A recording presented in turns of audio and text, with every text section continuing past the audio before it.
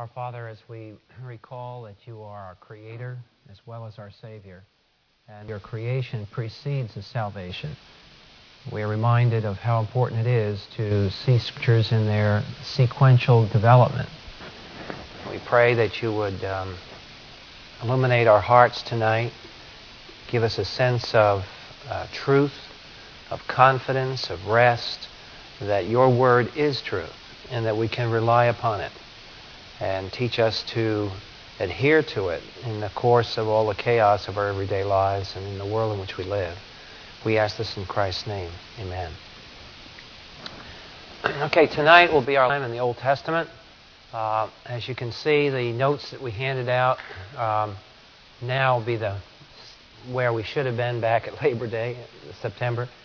That's the beginning of section 5, which will deal with the confrontation with the king, which is going to deal with the person of the Lord Jesus Christ and his work.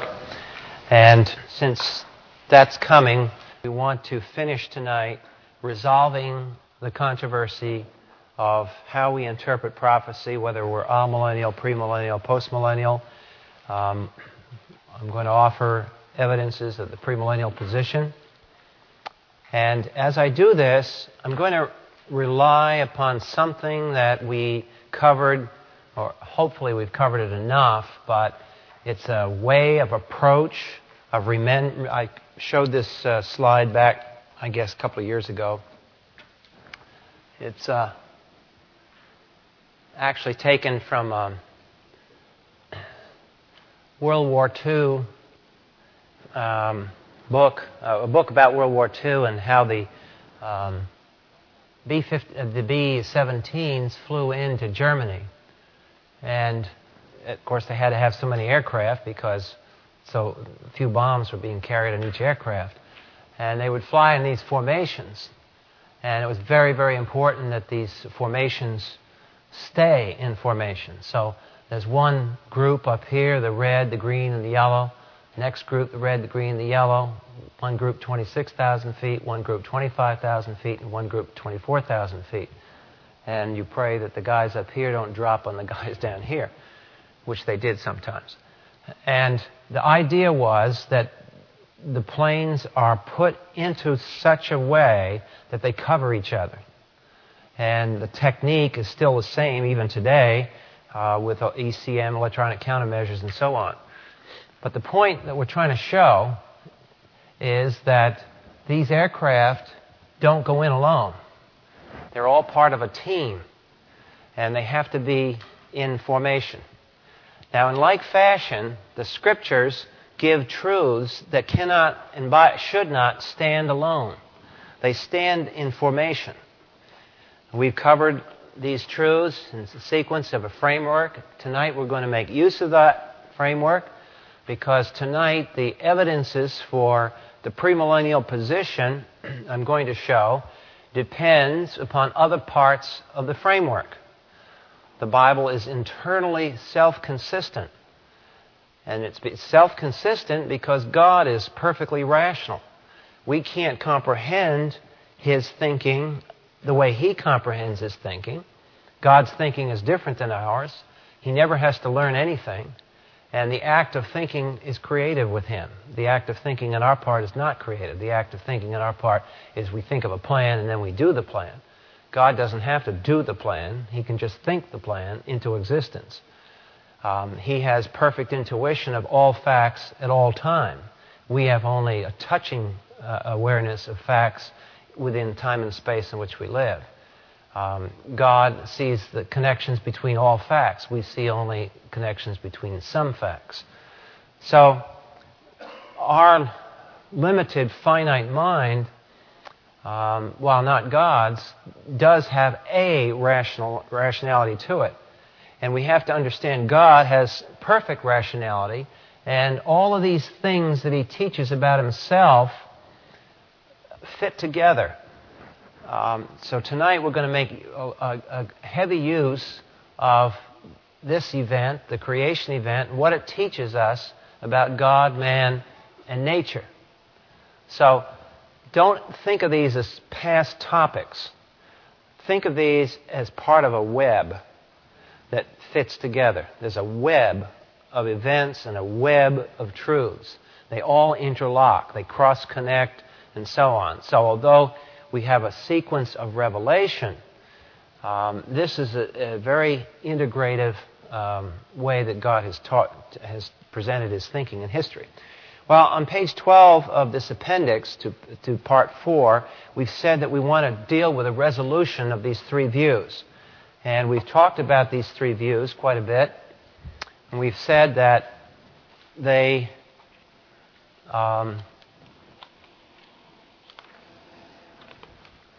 basically have to do with the nature of the kingdom of God.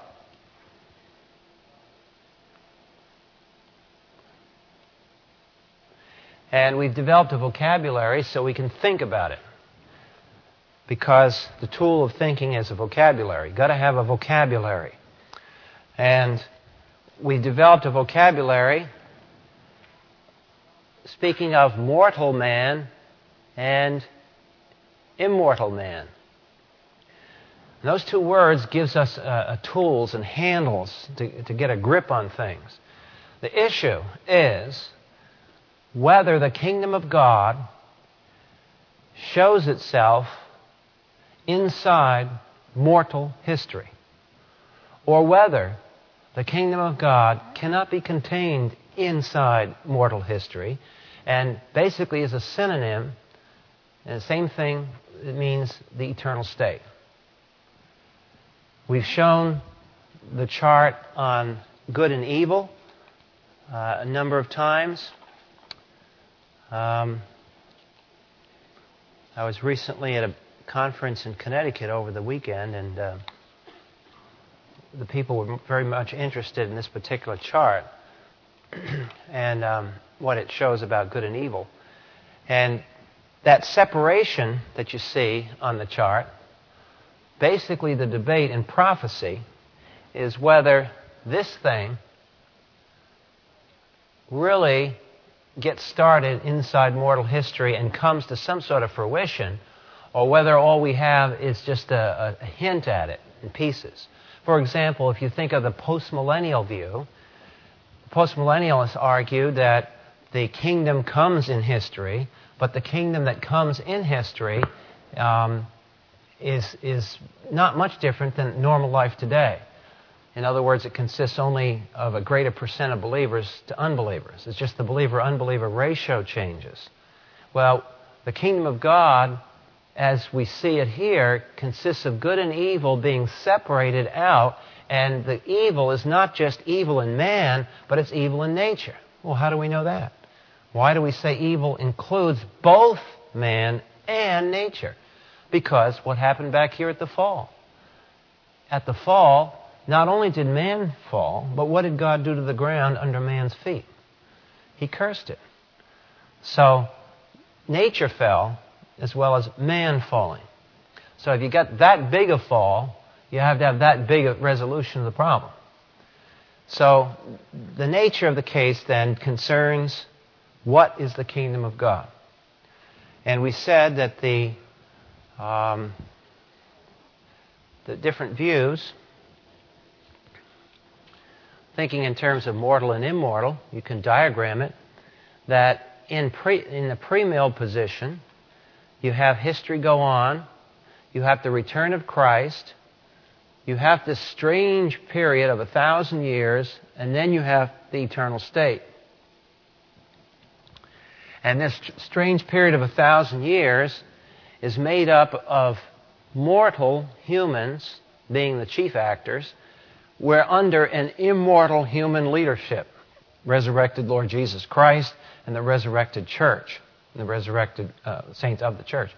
So you have that kingdom for 1,000 years inside mortal history, showing that man even fails in a perfect environment, because the demonstration of the 1,000 years will be you have a perfect government. People can't argue that there's a evil in the government institution, Because the argument for centuries has been that evil is embedded in human institutions. Therefore, you have to have a revolution to undo the human institutions. Hence, therefore, communism was not just replacing a regime in theory, was not to replace a regime with another regime. Communism, in theory, was to do away with all regimes. It was to be the end of institutions, because those institutions institutionalized evil. So if you believe that, obviously the communist message has appeal. It's your diagnosis of what the problem is, where it's located, what is the problem causing it. So here, man will live for 1,000 years, and at the end of the 1,000 years, there'll be people born who are not saved. So once again, even though the 1,000 years starts with all people saved, it winds up with not all people saved, because children will have been born during that process of mortal history. They will not be led to the Lord. They will be in league of unbelief. And when the Lord Jesus Christ allows Satan to walk, he's released from prison on parole for a little bit here at the end. And it takes him no more than a few weeks to stir up a world revolt against the Lord Jesus Christ. And therefore, it eliminates the argument that could be made in history that if we only had a perfect environment, we would have been cool. If we had a perfect world government, that would have brought in peace. Well, there's the counter demonstration. Each one of the ages in history refutes an excuse of man. The age of innocence in the garden refutes the idea that if I lived in a perfect environment without any sin whatsoever, then everything would be cool. Well, the garden disproves that. Then we had an age on earth when there was no capital punishment. People were free to do whatever they wanted to do, and all they had was conscience, no government.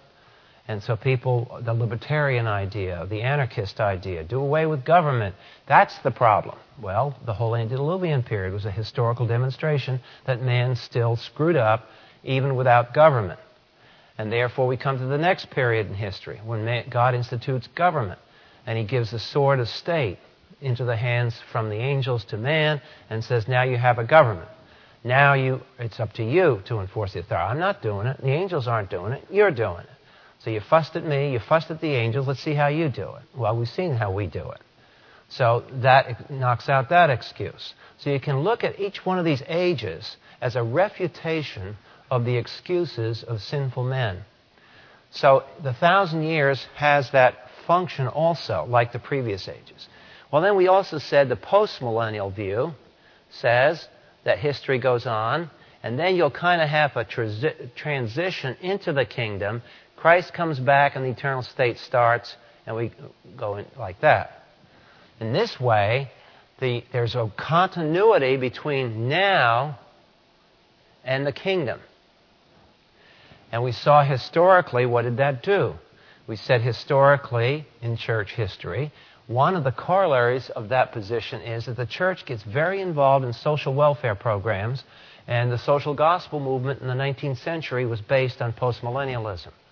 That is, that the church, besides evangelizing, ought to go out and Christianize the environment, Christianize the world. And we see how that did. World War I, after Verdun and a few other battles, when 40,000 to 50,000 men die in a week. We killed 50,000 in Vietnam in 7 years. In Verdun and those other battles of World War II, they knocked off that many people in 1 week. England lost half their young people in 1 week, running them in a machine gun fire in World War I. Great demonstration of how man was going to get better and better. Amillennialism says that there really isn't a kingdom, and there are two versions of amillennialism. That is, that the kingdom of God is equated with the eternal state, or, in a spiritual way, the kingdom of God is identified as the church. In that case, if the kingdom of God is identified with the church, then it means that the church is one-to-one with the kingdom. Now what happens to Israel? What's the connection? What's happened to that connection between Israel and the kingdom? It's severed. The church has basically replaced Israel. So those are the three views, and tonight we're going to deal with 4 criteria of working with that. We've already started working with these 4 criteria. But I wanted to review, because this will be our last time we're going to go into detail on the issue of the millennium and the three views. Okay? The first, I'm going to do a set of four criteria to decide this issue. And we said, ultimately, the issue is deciding how you're going to interpret passages like Isaiah 65. In Isaiah 65, things like the wolf lies down with the lamb. We had passages about human longevity. Nobody dies except for sin in the millennial kingdom. Extremely long ages. We have passages that deal with a perfect society. There's nobody that earns the money and then it's stolen from them and that sort of thing. So you have all those issues. How literal do you interpret those? Well, we said what we have to do is come back to the basic framework. Let's see, test, use, consistency. What do we know to be the doctrine of nature? What does the Bible teach about the doctrine of nature? On page 13 and 14, we covered what the Bible teaches about nature. And we said at the bottom of page 13, the last full paragraph, we said that there were zoological changes. Genesis 3:14, Romans 8:20 to 21. In Genesis 9, we have the translation between herbivorous and carnivorous. We have zoological changes, at least with the serpent, and presumably with other animal forms. So you have all these changes that occurred once if you interpret Genesis literally. If you interpret Genesis literally. Once you interpret Genesis literally, and you acquire this view of nature, then what's the problem with interpreting prophecies that basically argue that the state of the world in the kingdom of God, the 1,000-year millennium, what is to say, if this is the church age, this is the return of Christ, this is the 1,000 years, what is to say that the conditions during that kingdom very much approximate what was going on earth prior to the flood? Long ages, so on. There's no philosophical or logical reason for not taking those prophecies literally, if you believe in the literal early Genesis. Okay, then on page 14, we started in with a creationist view of man. And if you'll turn to Genesis 1:26 again, man, the human race, is characterized as having a mission under God. The universe is not complete without man. That's a biblical position. Genesis 1:26, 27, and 28 is a key controversial text that is vilified by the philosophical leaders of modern ecology. The modern green movement takes verses 26, it's amazing they even read verses 26, 27, 28, but verses 26, 27, 28 are taken by leading thinkers in the ecology movement as proof that Christianity is hostile to the environment. And that therefore it's Christianity that must yield and be destroyed and eradicated from the planet in order that we can have people who don't think always of dominating nature. Now, can anybody think, this is a very modern quip. It's been around actually for about 30 years. But what's wrong with that interpretation? Before we go any further. They're reading verses 26, 27, 28. Probably don't read anything else. They just come to verse 26, 27, 28. So immediately, what do you got? Interpretation without context. Now, theologically, what's the context of verses 26, 27, 28? What are you going to say? Their argument is that, see, that's Christianity. There it is. Man is going to go out and crush the environment. Man wrecks the environment. He doesn't have to respect the environment. What's wrong with that reading of 26, 27, 28? What's being left out? God. Who is it that's telling man this? And to whom is man responsible? Man is responsible to God. Who is it that made the environment? God made the environment. Did he make it very good? Verse 31 tells us the environment was very good. Well, then God says, in a very good environment, I want you to make it better. I want you to subdue it, not wreck it. We don't wreck God's handiwork. None of that's in here. So the interpretation is far out. To say that wreckage is envisioned in verse 26, 27, 28 is nonsense. That's not part of the verse. That's just taking a word out of context, not paying a dime's worth of attention to what, read. Slow down and read. So in 26, 27, 28, the purpose of the human race in the Bible is to rule the earth. Psalm 8, thou hast made him a little lower than the angels. Why? To rule the earth. What do you mean rule the earth? All right? In the immediate context of this part of the Bible, where do you have a simple, common picture of what it means to rule the earth? Genesis 2. What is man doing? The first ruling of man. Two simple illustrations of how man rules. Number one, what is he told to do in the garden?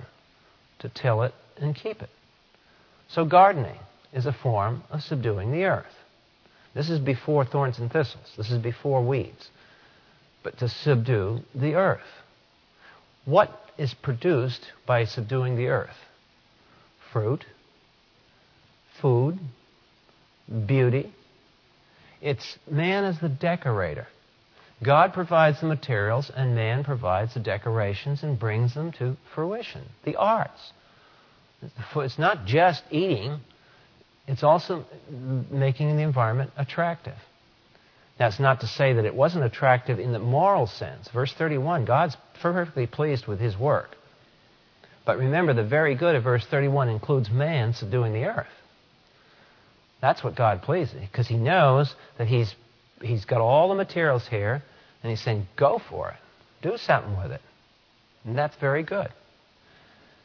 Now, what is the second illustration of man subduing the earth that we have in the immediate Genesis chapter 2?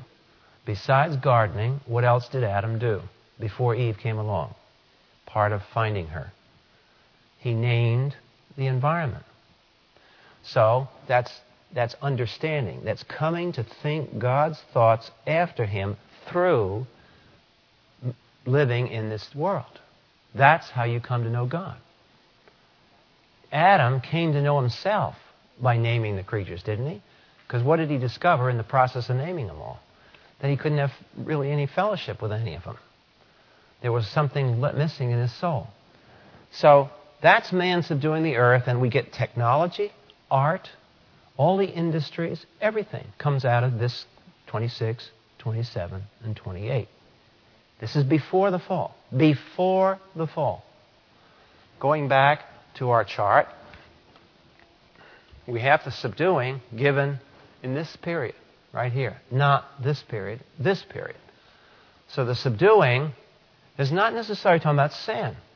It's talking about bringing something to, producing something. You see, we evangelicals, because rightfully so, we focus so much on the gospel, the gospel, the gospel, the gospel. Salvation, salvation, salvation, salvation. That we tend to get a little fixation about that, forgetting if salvation is all there is, then what do you do for eternity? This man's purpose is greater than being saved. Being saved restores him to his original position, which was to subdue. Salvation is a step on the way. Salvation is to enable man to be restored to his original purpose. Now, if man's original purpose is to subdue the earth and bring it to fruition through industry, technology, art, question. Was Adam and Eve in resurrection bodies when they were given the command of verse 26, 27, 28, or were they in their mortal natural body? The answer, they were in their mortal natural body. Therefore, verses 26, 27 is an imperative mood addressed to an mortal person or an immortal person. It's addressed to mortal people. Okay? Now here's the argument. Remember, we've covered one of our criteria is a doctrine of nature. Now what we're doing is we're going over and we're going to look at the doctrine of man. Doctrine of nature, doctrine of man. What view of the kingdom best fits the doctrine of man? What's the ultimate purpose of the human race with respect to the creation? It's to beautify it. It's to utilize it the way it should be utilized. Okay? It is mortal people doing this, not immortal people doing it. All right? If that's the case, then which of the three views has a kingdom of God that accomplishes this? Amillennialism, postmillennialism, or premillennialism? Which of the three views deals with mortal history? Postmillennialism and premillennialism. So you can dispense with amillennialism because they don't have any kingdom inside history to deal with it. So that's eliminated. That doesn't fulfill verses 26, 27, and 28, does it? Is there ever a time when the human race corporately attains the goal of verse 26, 27, 28 on an amillennial basis? No. Because it's not until the eternal state that the kingdom of God can come into fruition. So therefore, that leaves only two views, postmillennialism and premillennialism. Both of them do deal with the kingdom of God inside mortal history, and both of them are seriously concerned with verse 26, 27, 28, of seeing that that comes to fruition. So therefore, now the question is, which one best sees that coming to fruition? If on page 15 of the notes, the difference between the premillennialists and the postmillennialists is one of degree on this point. How far will mankind subdue the earth?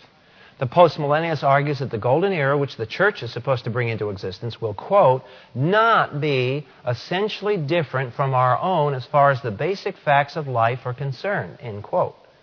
The postmillennialists, therefore, would see mankind subduing some of its social problems, some technological difficulties, but mankind would not subdue all nature under its feet in the sense that the geophysical environment itself, human longevity, and zoological transformation would be included. The premillennialist, on the other hand, foresees a far greater degree of submission. He sees mankind, through Christ, as subduing the animal realm so effectively that a child will be able to lead a young lion. That's not a figure of speech. That is a literal zoological fact. To bring about this degree of subjugation, Christ executes a complex strategy involving hard-to-imagine removal of evil spirits from historical influence, as well as the commingling of resurrected immortal saints with millennial humans, yet in unresurrected mortal bodies. The resurrected immortal saint, the precedent, of course, for such commingling of divine and human beings is already established prior to the flood. And it's also after Christ's return. So there's nothing there that breaks biblical precedent. The premillennial view of the kingdom is not changing anything. It's not adding anything. It's not violating any precedent that we've already seen in past history. As a matter of fact, positively, the doctrine of man comes to a historical fulfillment in that man finally does corporately subdue the earth. Music, art, industry flourishes under the government of the Lord Jesus Christ. And by the way, I don't believe from the pictures that you get of the kingdom in the Old Testament that Christ is going to do the art, Christ is going to do the technology, or the church or anything else going to do it. It's going to be the mortal human beings that are still in their natural body. They're the people, that's their moment of history. Christ and the resurrected saints, their job is more of a ruling job, kicking the demons out and letting the environment be conducive to the human race fully functioning. Okay. On page 15, I mention another tool that man will use to subdue, that he's been given by God, is the tool of language, naming. And in language, you have the figurative and the literal approach. The figurative use of language, what I'm trying to say there, figurative use of language, isn't a weak form of language. The figurative use of language is an excuse that you use whenever you can't use the literal, in the weak sense. The figurative use of language would have been there from the very instant of creation, because God has created the universe with unseen qualities. Nobody knows what logic looks like. Anybody see a logic walking around? That's a quality. Anybody see a beauty walking around? That's a quality. These are things that you think about in the abstract. They're not things that you can touch, feel, taste, or hear. So there's always been figurative language. That's not the problem. The problem is this. If you're going to argue that whatever this kingdom is, it's so ethereal that it can only be figuratively spoken of, you've got a problem. Because now you're saying the kingdom of God can't be touched, can't be heard, can't be seen, can only be spoken of in figurative language. What does that do to the fulfillment? How do you get that kind of a figurative kingdom fulfilled ever? I mean, it could be happening right here, right? If you can't touch it, can't see it, can't taste it, can't feel it, can't speak literally of it, why can't it happen right now? Well, obviously that just doesn't gel well. So the idea, again, is that language does not require anything other than a simple premillennial position. Finally, on page 16, the answer to nations, mankind's corporate structure. We mentioned that last time. That is that man is identified not in terms of his political boundaries, but in terms of his genealogy. Racially speaking, everyone in this room tonight has a history. You have a genetic history of your father, your mother, their fathers, and their mothers, all the way back to whom? Noah and his family. There were genes lost in the flood that had never been recovered. But the only genes that we have available in our pool for the human race are those that happen to survive in the ark. But whatever the people looked like before the flood, there may have been different kind of looking people. But the people that we know all have a genetic history back to one family. And that's the biblical answer to racism. That's the answer. And nobody likes that answer because it requires a belief in a literal scripture. But if you get your head screwed on and people think about that, that resolves the racial issue. That we are not groups that evolved in different continents at different places like the 19th century people did and like the Nazis believed. There's none of that stuff. You don't have polygenetic evolution of the races, one group here never mixing with this group over here. Baloney. All the races come out of one family. So when we have prophecy, as I mentioned in this major verse, and God in Genesis 10:22 identifies Asher with the Assyrians, and he makes a prophecy about Asher in the future, who's he talking about? The people that have the genes of Asher. Can God track them? Sure he can. What are we doing now in crime with DNA analysis? Aren't we tracking people? What did we just hear about Thomas Jefferson? Aren't we tracking genealogical things by our DNA? Well, if we can do that, how come God can't in his omniscience? Why can't he make a prophecy about Asher? Why can't he make a prophecy about Levi? He knows where the genes are. He knows who got the DNA. And not only that, but I give you the example we've mentioned several times, the tribe of Levi. That Jewish tribe still exists today with their last names. Cohen, Levi, Levine. They're all the tribe of Levi. And that's one that is very clear-cut in their genetic heritage. Finally, we come to a difficult one under the Doctrine of Man, page 16, the last full big paragraph there. This one takes a little thinking about it. So we're going to turn to Genesis 3:15, and we've got to screw on our thinking caps here a moment. What we want to look at is this peculiar feature of the role of man, God's omniscience, and human history. We're still on the Doctrine of Man, number 2. I'm going to expand this just a bit. At some point in time, God makes a prophecy about another point in time. Call it T1 and T2. Everybody's living at point T1. But God says there's going to come something that happens, T2.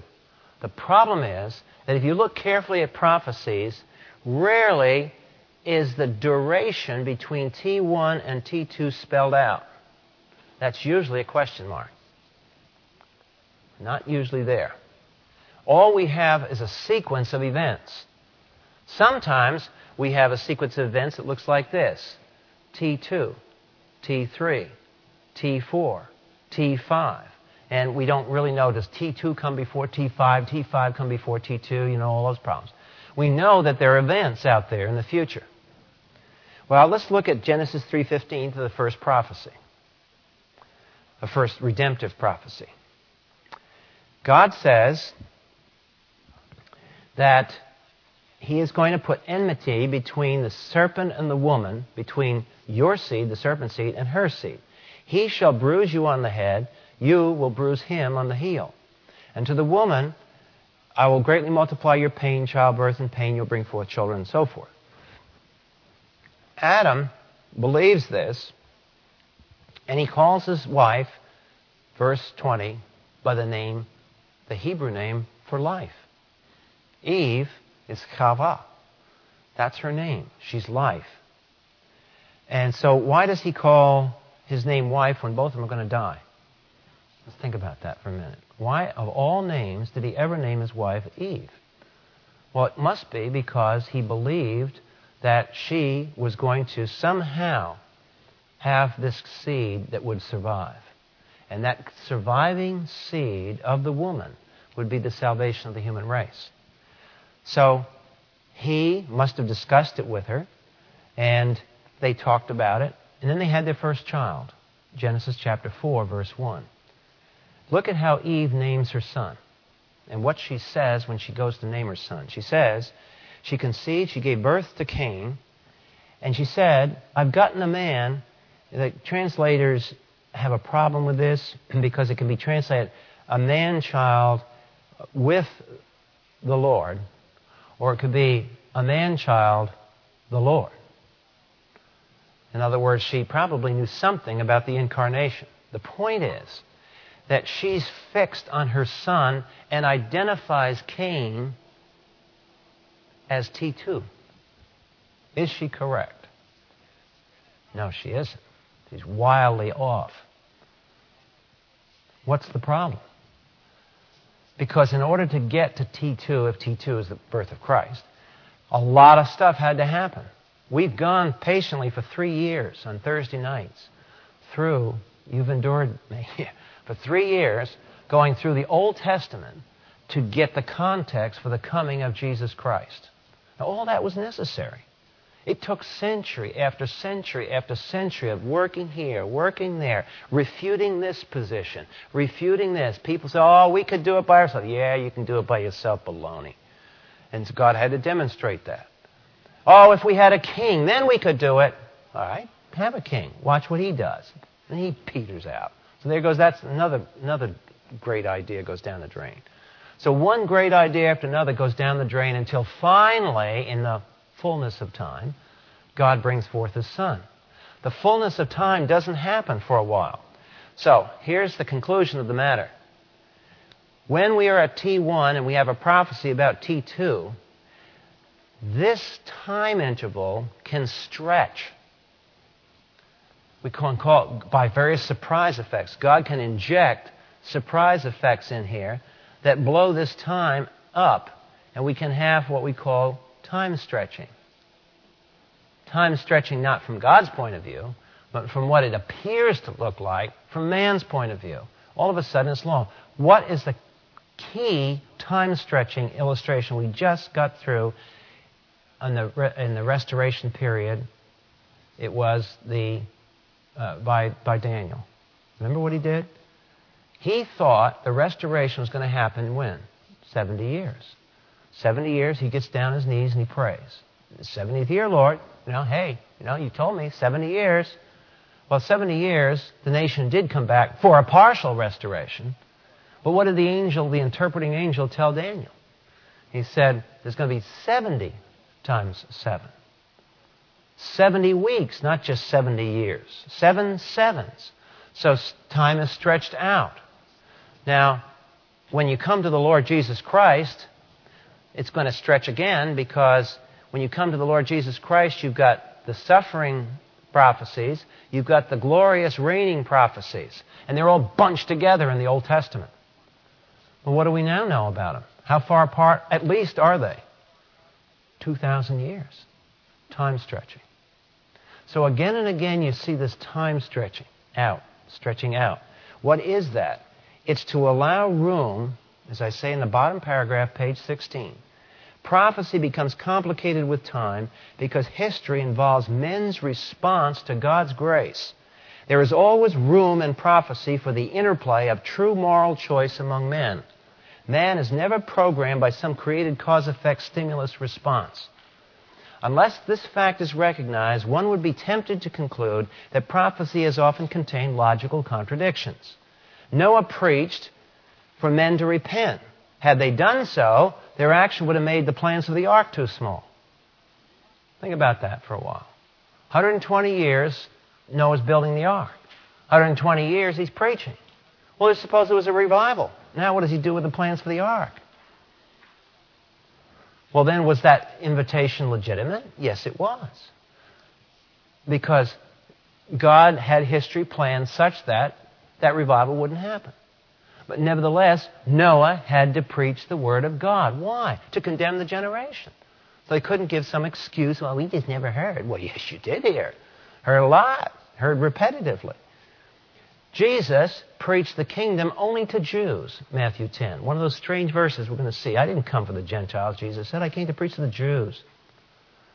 Jesus probably, if the Jews had believed, would have been kept from dying on the cross. Suppose they accepted Christ. Now what would happen to the cross? So, nevertheless, such biblical prophecies always finally come to pass in a non-contradictory way, though in a manner unvisualized by men at the time the prophecy was announced. And see, this is humbling, because we just love to get all this in a nice box. But if you look at the record, the historical record, prophecy is always fulfilled literally. Was Jesus born in Bethlehem? Yes. Did Jesus ever go down to Egypt? Yes. Did God call His Son out of Egypt, just like He called nation out of Egypt? Yes. Did He fulfill Isaiah 53? Yes. So, the prophecy is always fulfilled literally, but it's always different than what you think it would happen. That's why the last sentence, historical responsibility under God's sovereignty, introduces surprise effects that stretch out the original prophetic vision's horizon. Another example of this is 1 Peter 1. Turn to 1 Peter a moment. Because Peter comments on it. He's having the same problem.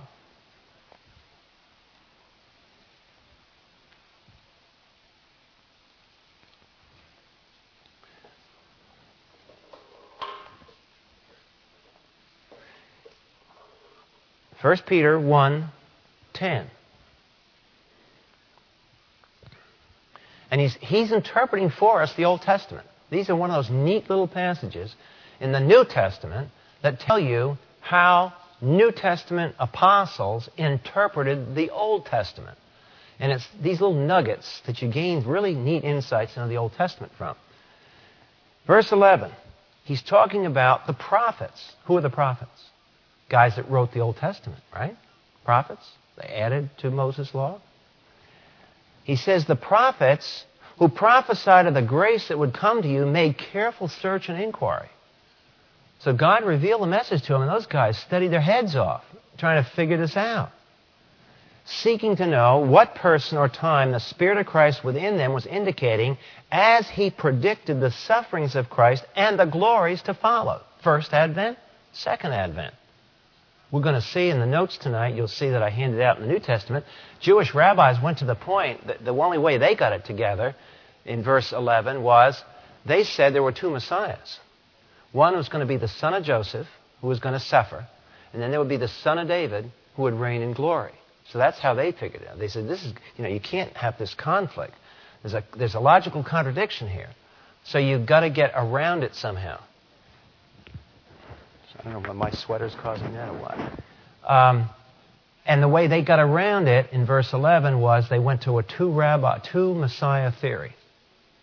But Peter's not mentioning the two Messiah theory. He's just saying that all the guys in the Old Testament had problems here with this. Let me remount this here before it drives all of us crazy. Okay. Third point. Oh, vital position. Now, look at the third paragraph on page 17. Conclusion to this is the second criterion. When one faces passages like Revelation 19 and 20, which seem to depict Christ's return in complex form, and passages like Matthew 24 and 2 Peter 3 that seem to depict the return in simple form, which one do you allow to control the other? Exactly opposite to the way you usually are taught to interpret Scripture. You let the complicated passage control the interpretation to the simpler one. Why? Because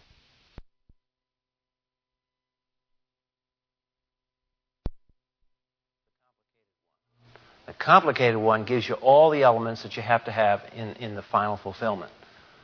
So that's the answer to why amillennialists like to camp at Matthew 24 and 25 and 2 Peter 3. See, it's a simple thing. Amillennialists camp on those two. Well, we camp on Revelation 19 and 20. That's a complicated passage. They try to interpret the complicated passage on the basis of the simple one. We turn around, we interpret the simple passage on the basis of the complicated one. The more complicated passages contain more information and are nearer to the final fulfillment, and that's why you go with a complicated passage, not the simple one. More information. The simple one has less information. Premillennialists insistent then that Christ's return does not end history, but yet another era of history must pass before the end of history is on sure ground. Now we come to the third criteria. We've dealt with the doctrine of man, the doctrine of nature. Now we're going to deal with the doctrine of the covenants. All during the Old Testament time, the last 2 or 3 years, remember I kept emphasizing that when you have a covenant or a contract, it's got to be clear to all the parties of the covenant what are the terms. Why? Why do you have the contract in the first place? To monitor behavior. A contract has to be clearly enough written so it can be verified. Was the contract fulfilled or was it not? So now we apply it to prophecy. Again, page 17. Israel is the only nation in history that claimed to have a written contract with its God. Such contracts rest upon the creation of foundational language and so on, but contracts and treaties need verifiability. The meaning of a contractual terminology cannot be reinterpreted later when things don't appear to be turning out the way the contract originally stated. We have contracts regarding the land, the seed, and the worldwide blessing. Now, for the life of me, I have never figured out why this land promise can get so butchered in prophecy. Think of yourself as Abraham, who said, God told you, this land, Abraham, where was he standing when he said this land? Palestine. Then the land has to come to the descendants of Abraham. Can't be New York, Brooklyn, Rome, Paris. That wasn't where Abraham was standing. He was standing in Palestine. So where's the kingdom of God going to be centered? In the land. What land? The land of Palestine. But if you're going to make the land the church, everywhere the church is, what does that got to do with Abraham standing in the land of Palestine? You've changed the meaning of the word land. That's not in the original contract, and that's not the way somebody who had that contract in their hand would have interpreted it. See what we're doing? You've got to keep the interpretation of the original people who got the contract, or you've changed things. I mean, it'd be great to change your house contract, your car contract, payments didn't work out. Just change it. Figuratively interpret the contract. Watch how you get away with that one. But yet theologians get away with it all the time. The amillennialist gets away with this. And yet the amillennialist buys a car. He doesn't want the bank to interpret his car contract the way he's interpreting the Abrahamic contract. Okay. We have the seed promise through David. What does it say? says the Messiah has to be the son of David. What do we find the Gospels doing in the front end of all the Gospels? Genealogies. Why is that? To show that Jesus is related to the son of David. Why do they bother with that? Because it says the seed of David. He's got to be Jewish.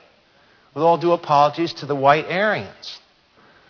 The Messiah is Jewish, not Gentile. The kingdom of God is Jewish.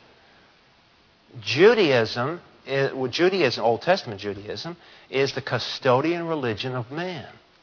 It gave us the Bible and gave us the Messiah. And so on. You can go through all the contracts. All right, we come now on page 18 to the fourth thing. So we've looked at the contract issue. Pretty easy to understand that one. Now we come to a more complicated one, and that is the issue of the rejection of Christ, and that leading to the inter-Advent age. It's part of this time stretching. Here's the first and here's the second. Here's the sufferings of Christ, the glory which shall follow. In the Old Testament, those two events were not seen as separate. They were different. And that's why they had two Messiahs.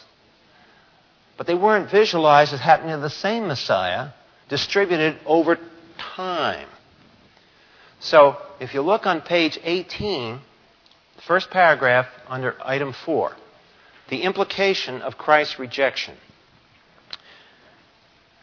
The rejection of Christ by God's covenant nation created a very complex situation. No longer was history a straightforward movement into the promised kingdom of God on earth through Israel. Think about it for a minute. What was John the Baptist's testimony to the nation? What did he say? Before Jesus' ministry got started, he was introduced on stage by a prophet, just like the Old Testament kings.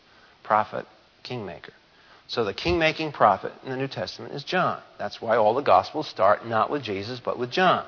John connects Jesus with Old Testament prophetic line. And John said, what? Repent for what is at hand? The kingdom of God. That means that if the nation had repented, what would have happened? The kingdom of God would have come. So now the nation rejected Christ. Now what happens to the kingdom of God that was supposed to come? That's the big $64,000 question. The rejection of Christ introduced a surprise that really wasn't quite foreseen in the Old Testament. Now we've got a big problem here. That's why the disciples didn't get it. You see, they got it, by Pentecost, but you go through all four Gospels and they just don't get it that the Messiah's going to have to suffer now. Well, why is the Messiah? Wait a minute, hold it. The Messiah's supposed to bring in the kingdom here.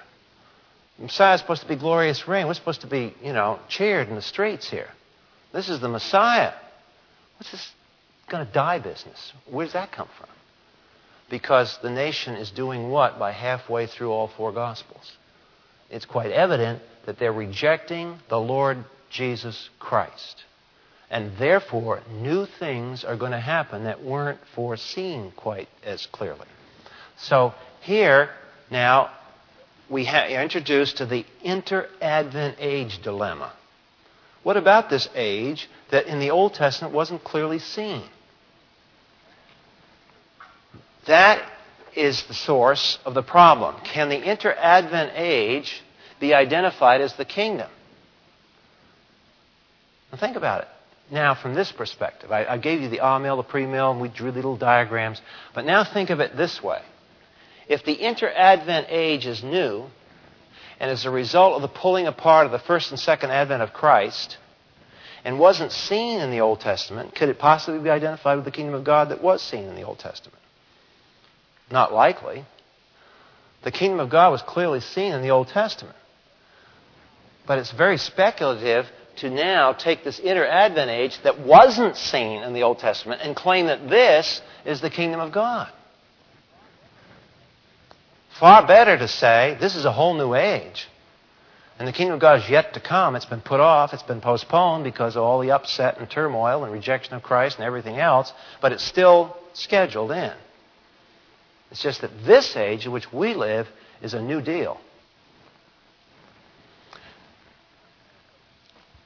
one way to look at it, on page 18 I give you, is the Jewish calendar. The Jewish calendar had a spring and fall series to it. And in the spring, on the Jewish calendar, still in the Jewish calendar, you have Passover, the Feast of First Fruits, and Pentecost. And in the fall, you have the trumpets, you have the Yom Kippur, the Day of Atonement, and you have the Feast of Tabernacles. Now, isn't it striking that only half the calendar has been fulfilled?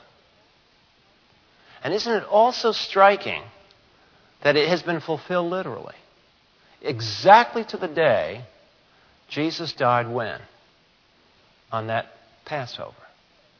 Exactly to the day he rose from the dead, the first fruits. And exactly from the day, when did the Holy Spirit come? We Christians, we hear the word Pentecost and we think of it as the coming of the Spirit. But wait a minute. The Jews had Pentecost for centuries before the coming of the Holy Spirit. It's an old thing in the Jewish calendar. So look at it, folks. This was fulfilled literally to the day, fulfilled literally to the day, fulfilled literally to the day, and the calendar stops. No more fulfillments. Does that mean the calendar is no good? It's just an artifact left over from the Old Testament? Well, we've got 50% of it. You know, we'll forget the rest of it, just debris. Or is this Old Testament calendar, is this going to be fulfilled exactly to the day in the future in a literal way? The Feast of Tabernacles was the picture of the coming of the kingdom in the Old Testament. They got together in their tents, and it was to celebrate the fact that Yahweh would now begin his reign. So this tells us that in the fall cycle, this has to be fulfilled. That has to be fulfilled. We're not saying this is the rapture here. That's not anchored to any time. But these 3 days surely are anchored in time. And it would suggest the millennial will happen in the autumn of 1 year. It will suggest that the Lord Jesus Christ will be recognized by the nation Israel someday on exactly the day of Yom Kippur. They will suddenly have the veil taken from their eyes, and they will confess that Jesus Christ is the Messiah. And they will mourn, and they will go through Isaiah 53, and they will confess their sins. Yom Kippur, the Day of Atonement. Atoning for the fact that they rejected history. What did we do in history? We were so wrong, so wrong, to turn our backs on the Messiah. And when that has happened, then Jesus says, when you say, happy is he, blessed is he who comes in the name of Jehovah, then I'll come back. And what is the next event on the calendar? But the beginning of the kingdom of God. So the Jewish calendar suggests, in the very structure of it, that this will take place in a literal, straightforward way. Down at the bottom of page 18, we say, the separation of Christ's career into 2 parts, with an intervening age in between, stretches out the simple prophecies of his coming. When Daniel's initial interpretation of Jeremiah's 70 year was stretched to 77, an intervening age of Israel's partial restoration came into view. Was ever such a partial restoration seen in the Old Testament prior to Daniel 9? Not at all. A new age, a new stretched out period came into existence. A partial restoration? I thought we were going to have a full restoration. Partial restoration? Yeah, partial restoration. Something new.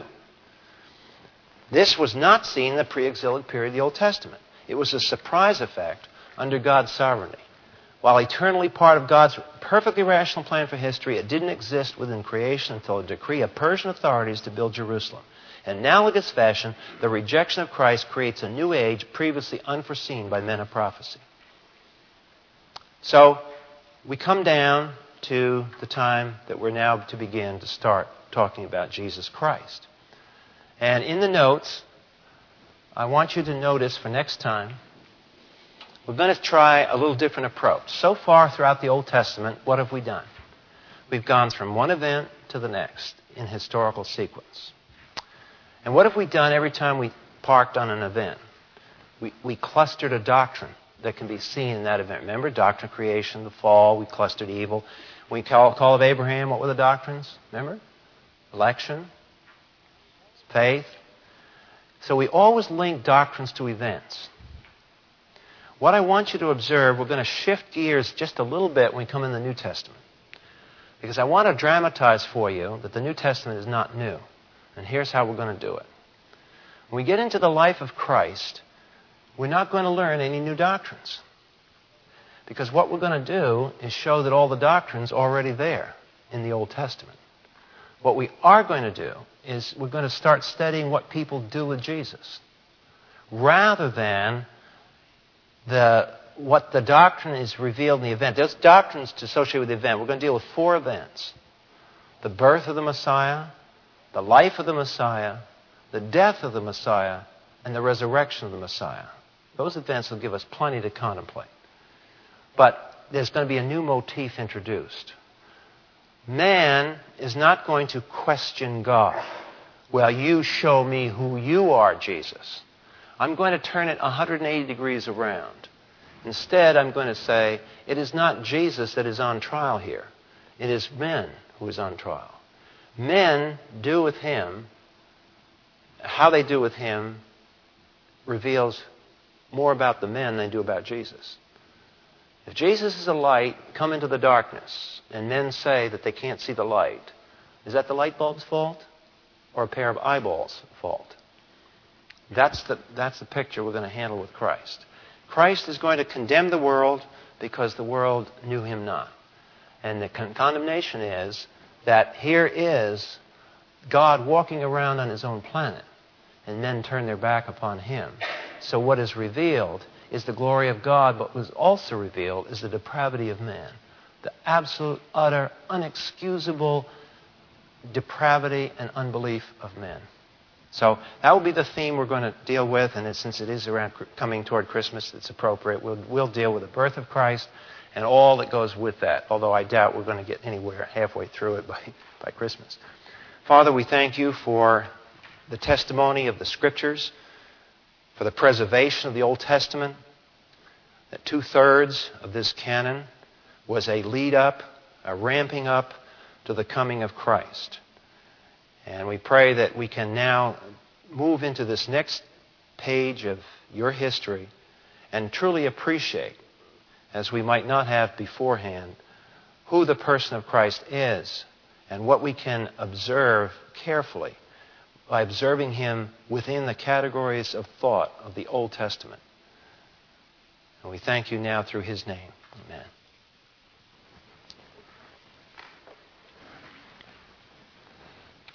We won't drag it on here tonight, but do we have any questions? Now's a good time to kind of summarize everything we've talked about retrospective to the Old Testament, because next week we're going to start getting into the New.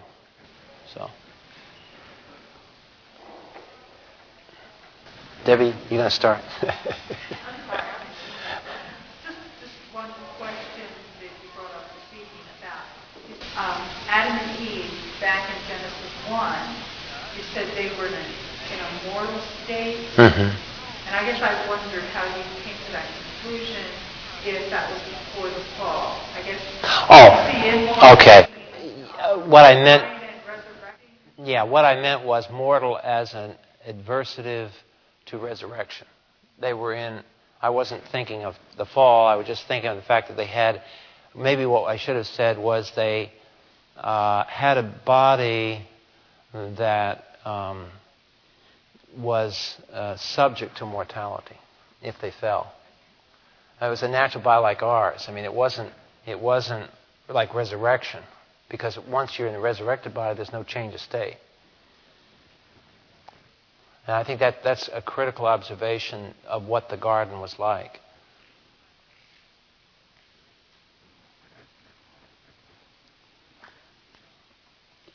Okay, well, if there are no other questions, we can call it quits.